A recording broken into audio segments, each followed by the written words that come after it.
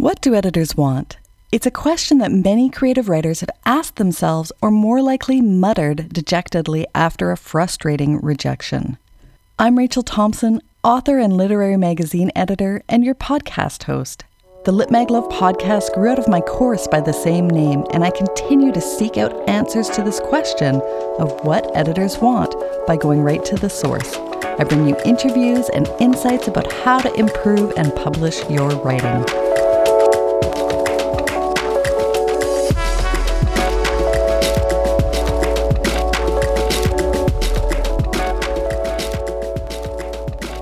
My guest today on the podcast is Julian Esteban Torres Lopez. He's a Colombian-born journalist, publisher, podcaster, and editor.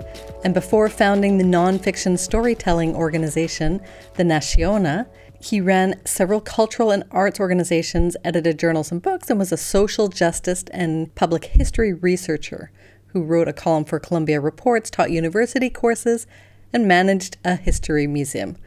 Julian is a Pushcart Prize and Best Small Fictions nominee and has written 2 books on social justice. And the Naciona is a non-fiction storytelling organization that amplifies the marginalized, undervalued, overlooked, and forgotten voices and experiences of our communities. So guided by a social justice compass, they cultivate the seeds of nonfiction through their podcast, publishing house, and creative nonfiction magazine, as well as by offering editing services and an internship program. One quick note about the episode. There is a point when Julian references a quote that he attributes to Rachel Cargill, and later he wrote me to say that actually it was Ijoma Olu who that quote should be attributed to, so listen for that in the episode. So the title of this episode and the call to you, writer, is to persuade, and as Julian put it, find your available means of persuasion to get yourself noticed and your story noticed. And ask yourself questions like what's in it for readers and why should they give you their time. Here's my interview with Julian.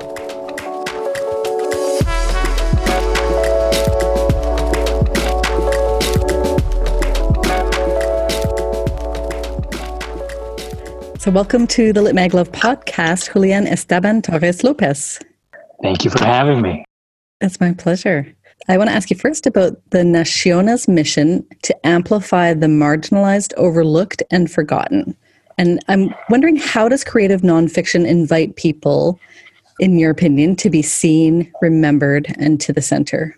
I think by its very definition, creative nonfiction, or at least a creative nonfiction that focuses on memoir, on personal essays, not the biography kind of creative nonfiction, I think that invites people to be seen simply because that is what you're trying to do. You're saying, hey, you're raising your hand and telling people, look at me, I have a story to tell, right? So in that sense, you're inviting people to see you because it's a story about you for the most part, or your experience or some of your thoughts or some kind of trauma that you're trying to heal from or move forward from.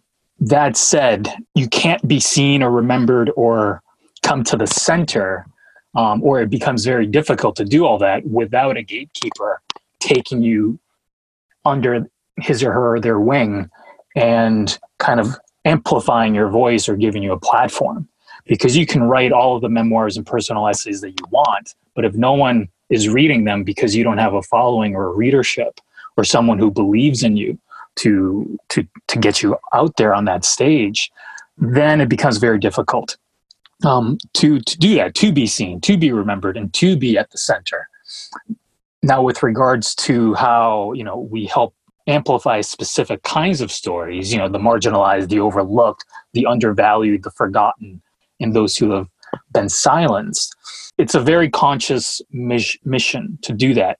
We focus on trying to identify the systems of oppression, whether it's a patriarchy, whether it's white supremacy, et cetera, that have historically marginalized, overlooked, et cetera, different kinds of people, which means by definition, they have not been the default with regards to the way we tell our stories in culture, in the movies, TV shows, literature, who gets hired, who represents whom when we think of what an American is, who is valued, who is undervalued, et cetera. So even though a lot of this happens subconsciously, with regards to, well, it wasn't my intent to to marginalize these people. My heart was pure in the right place. We just ended up neglecting to talk about or represent 50% of the population because we're not including women, for example. There's a systemic issue there. So we make a conscious effort to focus on those voices, to focus on those experiences. And those experiences, because they are part of an oppressive system that, again, undervalues or silences them, etc., they tend to be neglected. So they have to either work harder to even be seen, to be remembered, or to be at the center. So we provide that platform to do that. And it's at the root of everything we do.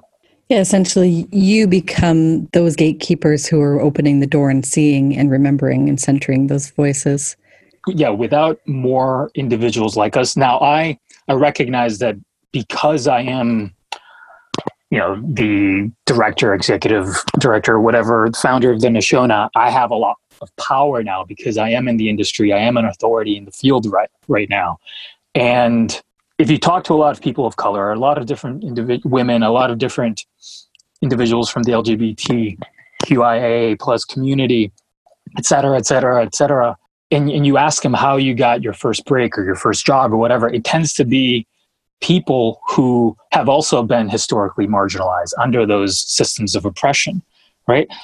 Because it doesn't matter what our resume looks like, whatever, we have all these unconscious biases that, or if you are explicitly racist, then, it's pretty obvious why your literary magazine doesn't include so many voices. So it's a position of power that I take very seriously because, I'm also a writer and author and, creative in different ways. And I've experienced the negativity that comes from being a victim of those systems of oppression. So I want to be able to give back to the community in a way that others have given back to me so we can move ahead. Now, I think the big thing, why I think it's so important to have so many voices and experiences like this be seen and remembered and come to the center is that when the stories about us are told by people who don't understand us, who don't like us, who hate us, who just see us as entertainment or something to laugh at, etc., then that becomes the norm, the cultural norm, which then influences politicians, which then influences day-to-day behaviors, codes of conduct, etc., that ultimately do not help our causes to be seen, to be remembered, and to come to the center, right? And then it creates an environment for a couple of things. It creates an environment for those who have never had any real contact or experience with the marginalized, etc., to imagine us in a way that they've only seen us portrayed by people who really are looking to profit from us in one way or another. So they imagine us as caricatures that tend to be pretty negative, that then have impact on our day-to-day lives, whether it's, we can't walk at night by ourselves, or, we fear being pulled over by a police car because we're targeted. So, and we meaning so many different individuals that would fall under those different kinds of systems of oppression. Or we won't get a job because the name sounds like it's foreign and we equate foreigner or immigrant with someone who can't think intellectually because they might have an accent, and you build this caricature up on your head. So one, there's an image that's created in people's heads that tends to be limited, distorted, or false. And then two, we ourselves also are seeing those images. Then we ourselves kind of, for a lot of people I've interviewed and spoken with and myself, if you grow in that kind of environment, you end up adopting, whether you like it or not, some of that self-hatred. And if you realize that if you yourself hate yourself because of this system that keeps devaluing you wherever you look and no one speaks up to defend you, then you can imagine how easy it is for people who don't have your experience to hate someone like you, or to think less of you, or a lesser human, or not fully human, and therefore more easily expendable, or can be treated as a servant, or et cetera, et cetera. So it's very important for those voices to come out, not only to change the culture, that then would help create a more equitable, just, fair environment for everybody. So more people feel safe. So more people feel like they can reach those safe spaces to be authentic themselves, but also so we can start seeing ourselves in the narrative. So if all I see on TV, for example, if I'm a teenager Latino growing up in New Hampshire, where there aren't many others like me, like I grew up, and all I see is all these negative portrayals of me as, recently all blah, blah, blah are criminals, rapists, some of them are good, or all you see is representations of us who, servants in one regard or another, then you kind of limit your imagination to what you see, because you don't see other people, other role models who look like you, who've had your experience, be the professors, the doctors, the CEOs, the entrepreneurs, the artists, etc. Because, even though they're out there, they're not speaking up because maybe there's a fear of a backlash if you raise your hand and stand up, right? So I think it's also very important not only to change the culture through that for individuals who might not have an everyday experience of what the other is, but also for ourselves who are marginalized, to be able to dream a little more, to have different role models, and to be able to create an environment where we can have a voice, be represented, be included in the conversations, and therefore create an environment where we can more effectively situate ourselves to flourish and develop into what we can become. You so aptly put the stakes at hand for people working in the cultural sphere, as far as I'm concerned. And I'm just so grateful for all you've said and for the work that you're doing and the way that you're connecting those things between like justice and equality and being seen and remembered and being in the center of things. And then being able to center yourself too, if you're part of a community that's marginalized, to be able to see yourself reflected in the arts. I know that you currently focus on stories and you put on your website related to being mixed race, LGBTQIAA+, the diaspora and immigration and womanhood and trauma. Can you describe any recent work that stands out for you that you recently published in the Nashona? So I would like to preface that with, we launched just a little over a year ago. Our mission hasn't changed, but it has become a lot more concrete. So the first year, I also have a background as a social justice researcher. And the first year, what I wanted to do with the organization was to not have any specific themes, to have a mission that's vague enough, but has parameters, to just see what kinds of submissions we get and from whom, right? And then after the first year, I was able to reevaluate to see, okay, who is predominantly submitting and what kinds of stories? Because that says a lot about the industry, a lot about equity and inequity within the industry, within the writing community, who has the privilege to tell these stories, who aren't telling these stories, etc. So the first year, we didn't really have many theme topics. We just left it open.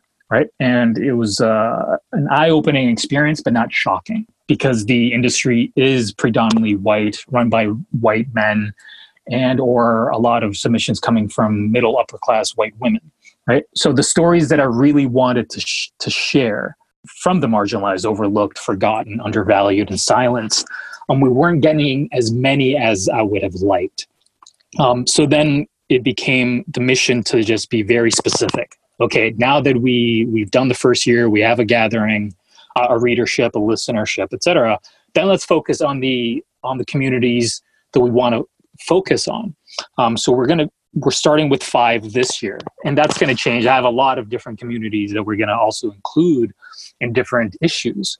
But right now, as you mentioned, being mixed race, LGBTQIA+, diaspora and immigration, womanhood and trauma. And we're also this month also going to open up for Latino, Latinx stories.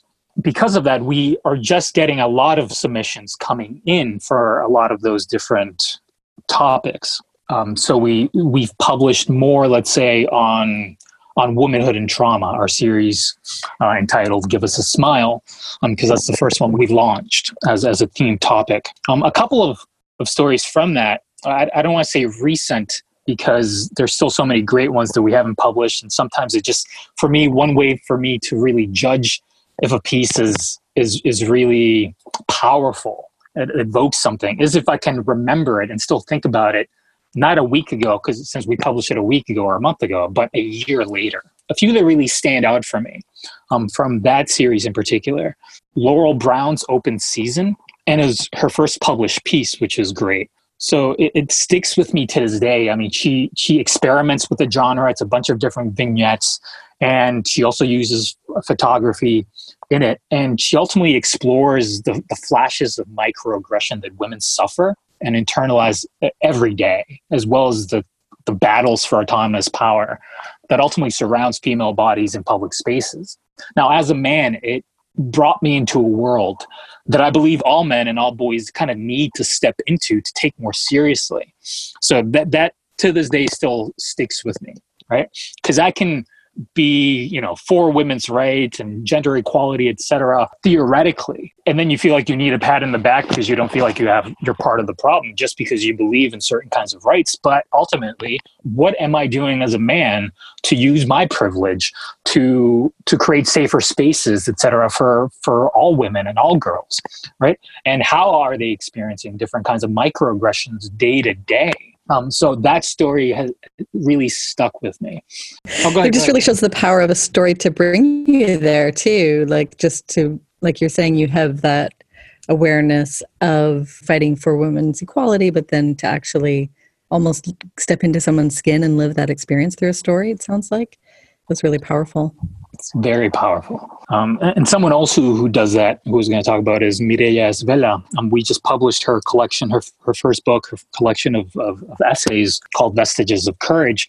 And she was an individual who hadn't submitted to us, but as an editor for the Nashona, I'm always looking for talent out there, or different voices and stories that we would also like to share. And I stumbled actually upon her artwork that really spoke to me. And then through our conversations and getting to know each other, she's like, oh, by the way, I also write creative nonfiction. I'm like, what? You're shitting me. Let me read some of it. So then that's how we kind of got started with that kind of relationship. And she's just another talent. Obviously, we published her collection of different essays, and 4 pieces from that collection were nominated for the Pushcart Prize. One of them was ours. We published Doctores, but most of the other pieces got published in different journals and magazines.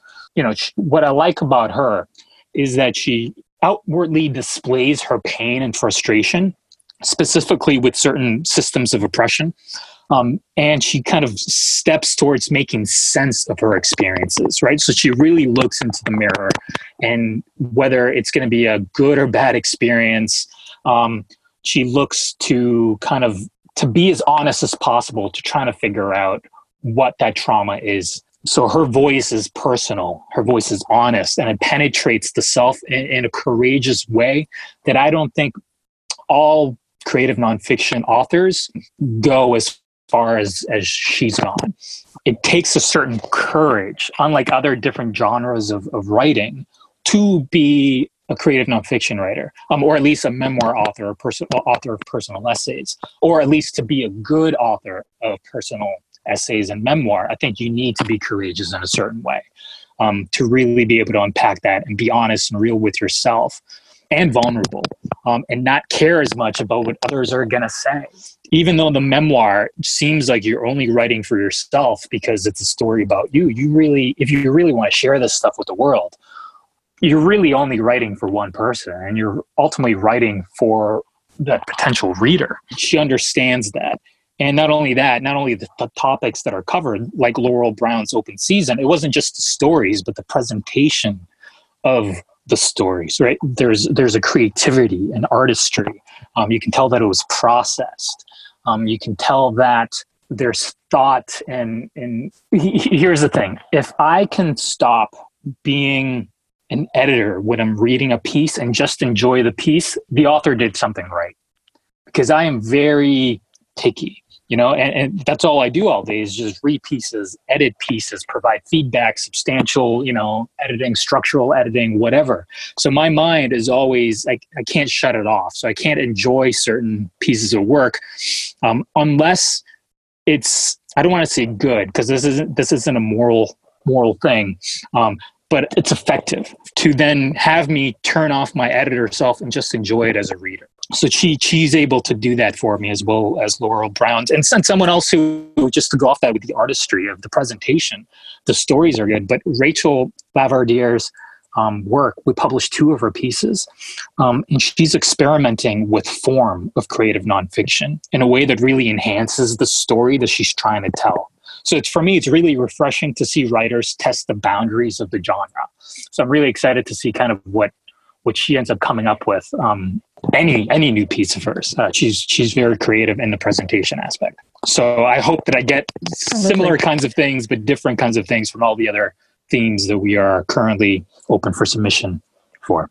Wonderful. Yeah, Rachel is a student of mine as well, so I'm so excited to hear her name among those names. And it strikes me as the thing that makes you stop and just start reading it and not engaging as an editor. And I know that visceral feeling you have where you kind of just can settle into a piece and trust the writer.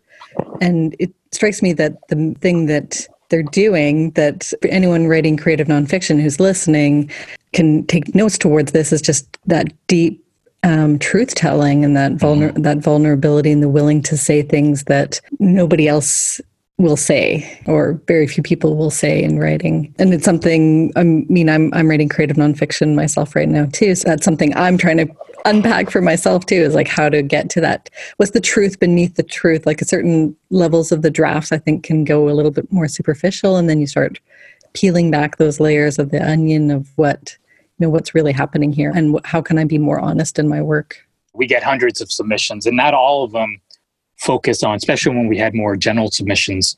You get submissions about someone's cat or someone's dog or someone's porch, right? And not that's that you can't write effective stories, engaging stories that are creative nonfiction about that, but it's just not the kind of work that we're looking for. Like, there's very little courage to tell a story about how much you like your cat, right? But a lot of courage to speak up years after you've experienced sexual harassment, right? Because there's a risk involved, right? And you're trying to get to a certain kind of truth, of some kind of healing, something that you want other people to learn from, et cetera. So I think there's a spectrum with that, with regards to peeling that onion to get to a truth. Sometimes you have a lot more layers, and sometimes truth matters in some creative nonfiction stories, and it really doesn't in others. Like if I get submitted a story about a relationship with someone's dog who passed away, that story better be presented in a very artistic, creative way, because the topic itself doesn't grab my interest as much for what we're trying to do with the magazine. So what is that internal conflict? What are you dealing with? What are those demons? Because if you can't get me to be invested in your own struggle, then, sorry to say, it's not going to go through. The chances of publishing a story on that topic are slim, but then for you to want to publish it would have to be connected to some bigger topic or meaning, or it has to symbolize something or create some other layer of understanding. We've talked a little bit about the qualities of writing that you're eager to read in submissions to the Nashiyona and the topics. But I wondered if you wanted to expand any more on some of the qualities of, that brave truth-telling, that going deeper and experimenting with form, to telling the stories that are really about your deepest struggle. Are there other qualities that you're looking for in the work that you receive? And maybe can you speak to the kind of work that you get that is just not suitable for the publication and that you have to decline because it's not a fit for you? Definitely. So a couple of things come to mind, because there is definitely, after a year, there are patterns that you end up noticing. So there are certain things that I'm still thirsty for, right? And I'm thirsty for more humorous stories. I find humor, especially when dealing with trauma or any kind of truth-seeking kind of experience, it's difficult for obvious reasons, because they're sensitive topics. But I also find comedic writing to be extremely difficult. So I would like to see more humorous pieces that obviously deal with serious topics, but I would like to see some more of those. Not to make light of the topics, but it's just a different way to tell the story through creative nonfiction that I don't think is tapped into enough in the genre. Or maybe I'm not just, others aren't publishing it, and therefore we're not getting as many submissions with that, through that kind of lens. Another one that I would really like to see more of, I spoke about courageous writing, right? But most of the courageous writing that we get is courageous writing from individuals who have been victims of some kind of oppressive, systemic kind of institution that manifests itself in their day-to-day lives, right? So, which obviously those stories need to be told for the reasons I already covered earlier. But I have to bring this up because we don't get as many submissions of individuals talking about how they too might have a role in the systemic oppressive kind of institutions and structures, right? So I would love to have people's stories who not only look in the mirror and tell us how they've been victims of these systems of oppression, but how they themselves have also been a part of systems of oppression, and maybe simultaneously you were victim and victimizer, right? And that creates a different kind of bond with the reader, or at least with me, when the individual isn't always just saying, I'm the one who's been, I'm the victim. And obviously, I'm not trying to minimize those stories because we are victims in so many different ways, which is why we exist. But how are we standing in our own way? So what are we doing? So I'll give you some examples, right? I'm very interested in what's going on right now with climate change and what's going on with, Brazil's Amazon burning. So you see a lot of discussions in the news, Twitter, et cetera, talking about, the dislike for the current president there and the kind of policies that create a certain kind of look away, don't care as much about the land and the people in that land as much as they do about profit, right? So there's an outrage from that. But then, okay, well, you are a victim of that because it's going to impact you. But what is your role in there being an industry that is pushing to clear this for cattle, for foresting, et cetera, et cetera? Like, how often do you think about your role in the way you consume that uses so much paper, so much gas? How many burgers do you eat a year, right? That is also contributing, right? So there's not enough of those stories. There's a lot of, I'm outraged at how I've been treated, but I'm outraged of the fact that I just realized, shit, I have been sexist and I'm part of the problem, right? There's this Rachel Cargill, she's great to follow. I don't know if I'm pronouncing her name properly, but she wrote something that I read a couple months ago that's stuck with me. And I think she put it in a really good way. And she's talking about racism and white supremacy in general, or specifically. And she said something along the lines of, if your anti-racism work focuses more on the comfort and convenience of, let's say, the person who said the racist remark or the racist, for example, over the integrity, the security, and the safety of, let's say, the person of color who's the victim of the system, then your anti-racism work is not really anti-racism work, but it's just another form that white supremacy manifests itself, right? The constant gaslighting, the giving the benefit of the doubt, et cetera. So what is your role in the system that does that helps enable that? So I would like to see more of those stories, looking in the mirror to kind of figure out what was my role in this whole thing. And in a way, what was my role in victimizing myself, right? So I think that goes deeper in that layer of truth. That is, I think, harder to deal with. So I know you say you identify as a cultural hybrid, and I read on your website that you have had over 80 roommates, making it difficult to call one place home. I'm wondering, how does cultural hybridity influence how you read books and submissions? I think having those experiences, I mean, living with 80 different people, I stopped tracking after 80. So it's more than 80 now. And I've lived in 5 different countries. So you have a lot of different kinds of cultures, and, living with people who are on all kinds of the spectrum, whether it's, religious, political, cultural, different races, different ethnicities, different beliefs, different, ages, et cetera, it kind of creates a certain sensitivity to the concerns of different people that I might not have ever gotten a face-to-face or first-hands kind of experience that I might have only experienced through watching television or reading books, right? So I think that created a certain kind of empathy and interest in different cultures, in any way you can define the word culture. So I think that the cultural sensitivity is always in the forefront for things that I read, in terms of, I have a background in justice, in terms of in philosophy and ethics and how we treat each other and create institutions or organize ourselves in order to better situate us to become who we want to be in the most positive way possible.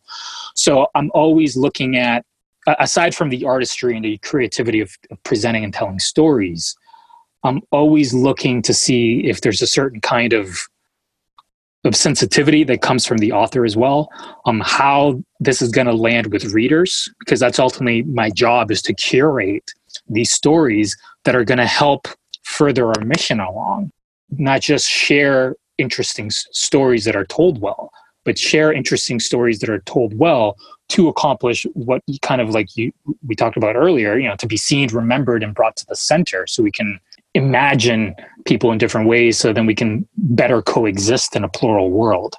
So that's always at the forefront for me. And I think the more people who are submitting to the Nashona understand that ultimately I have the final say, I am the gatekeeper, the more you understand where I'm coming from, and therefore those managing editors that I train also will have that filter, the greater the likelihood that we'll take more interest in your work. Has editing changed your own writing? So working with the Nashona, has that changed how you write?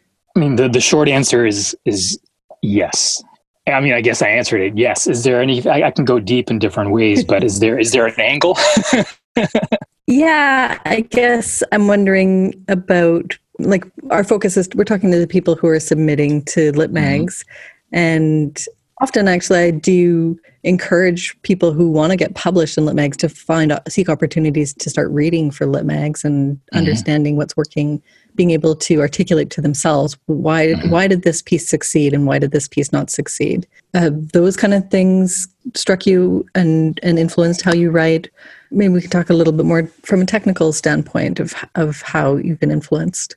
Many things stand out for me. And every time I read an essay, I learn so much because people are telling specific stories in very different ways and very creatively. I mentioned just the presentation of it alone kind of can stand out, right? You can tap into different ways of storytelling from different genres to write a personal essay, right? You can go very chronological. You can go in a way that uses kind of, the suspense thriller genre, right? You can, there's just so many creative ways to do that, right?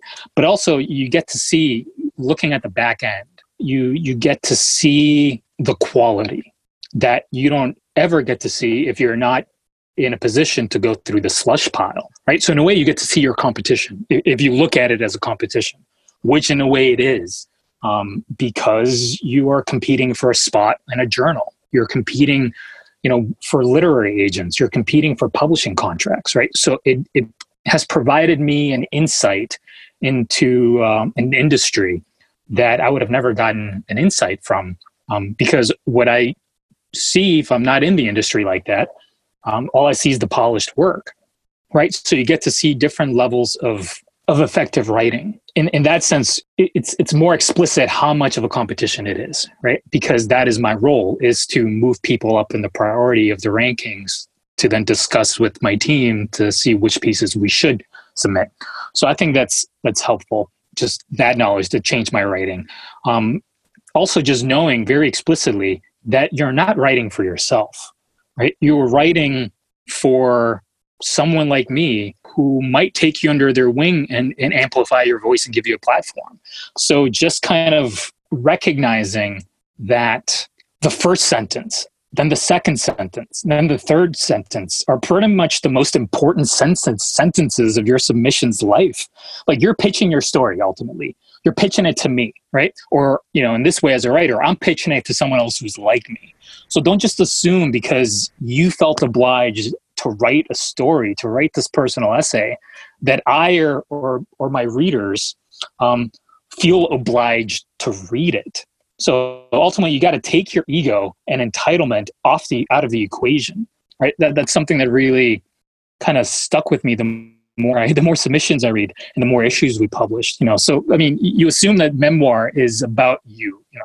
Touched upon it a little bit, but it really isn't unless you don't care about sharing it with the world. So when you sit down to write with tea or on one side and a pencil sharpened or a battery charge, whatever way you write, there is only one important person in your life, and that's the stranger at that point. It's the other. It's that gatekeeper. The reader. I spend a lot more time now than I did before trying to understand who my reader is when writing a memoir, personal essays. That is, if you want to get published and or create a readership, always remember that though this is important to you, that there's no one has to read your shit. Like, find your available means of persuasion, in any given case to get noticed, to get yourself noticed, to get your story noticed. So you have to ask yourself why. Why should your readers read your work? What's in it for them? What value are you adding? Why should they be invested in your story and then give you their time? What makes you stand out from the other hundreds of submissions? Now, all these things are always now going in the back of my mind, more so than before I launched this organization.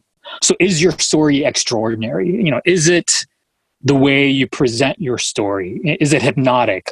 Is it your language that makes it stand out? Again, use your available means of persuasion to grab me. And for me to think about the other gatekeepers, for me to grab them from the very beginning and keep them engaged. Because, I can promise you this, if you don't hypnotize me as a gatekeeper, there is no way in hell that I'm going to waste my readers' time curating pieces that aren't worth their time. So whether you like it or not, if you're not, you're competing here. I'm competing here. Is your piece it's something as small as using too many cliches can get you to not move forward. Is your piece isn't proofread. You have too many mistakes. You don't follow directions from the submissions guidelines. Or there's a lost opportunity, or you tell too much instead of showing. All those little things, because it is a competition in the hundreds of submissions, sometimes thousands, that you really got to process and polish your work if you want to advance and get through to the publication stage. So you have to figure out, how do I minimize my chances of not being able to advance to the next round? So that, I think, has impacted me more as a writer now than, let's say a year ago. And I've been in the industry a long time, but I think for this past year has really solidified that in me. Just from the volume of reading you've done for the Nashona?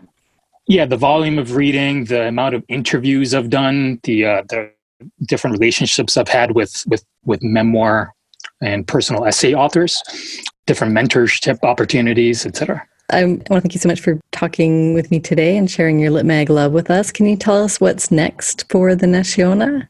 I'm always thinking of different ways to develop and amplify voices and create different platforms. So, we obviously have the magazine. We also have the podcast. We'll continue with all those. And we have different series that we're developing for both of those. Internship and mentorship program, we'll continue with that. We also have a press, so a publishing house. So we have several different anthologies that I would like to publish next year, as well as, different poetry collections and personal essays and memoirs from different authors. But the focus right now is to continue the kind of quality work that we've been doing to stay aligned with our mission, to increase the quality. But also now, I mean, we have no funding. And in a way, this is consider it a very elaborate blog. My blog that I've brought a lot of people into to increase the network of help to create something worthwhile for readership. So the second year right now is I'm trying to build those partnerships and relationships with different individuals who want to help us succeed in our mission. So then a lot of the things gets taken off my shoulders. So then I can focus on finding different funding opportunities, partnership opportunities, so we can be self-sufficient. And obviously just continue with so many different topics and themes that we want to to highlight and amplify outside of the 5 that we already have, right? So, we're going to tackle disability experiences. We're going to tackle climate change in the future. We're going to tackle a lot of different kinds of arenas from different systems of oppression. Being an atheist stories, agnostic stories. There's a lot that we want to do, but right now just focusing on the 5 that we mentioned earlier. Wonderful. Thanks again for sharing your Lit Mag love with us, Julian. It's been my pleasure. Thank you so much.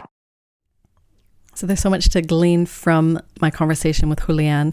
In fact, much of it was me kind of sitting back and just enjoying the connections that he makes and the way that he was able to express really the importance, the vital work that we're doing in literature. Often writers will talk to me about how they don't know if what they're doing is important given all the troubles in the world. And I just love that he really talked about both centering people from within the margins and centering yourself from the margins too. So really looking at those voices to come out and not only change the culture, but so more people can reach those safe spaces to be authentic themselves.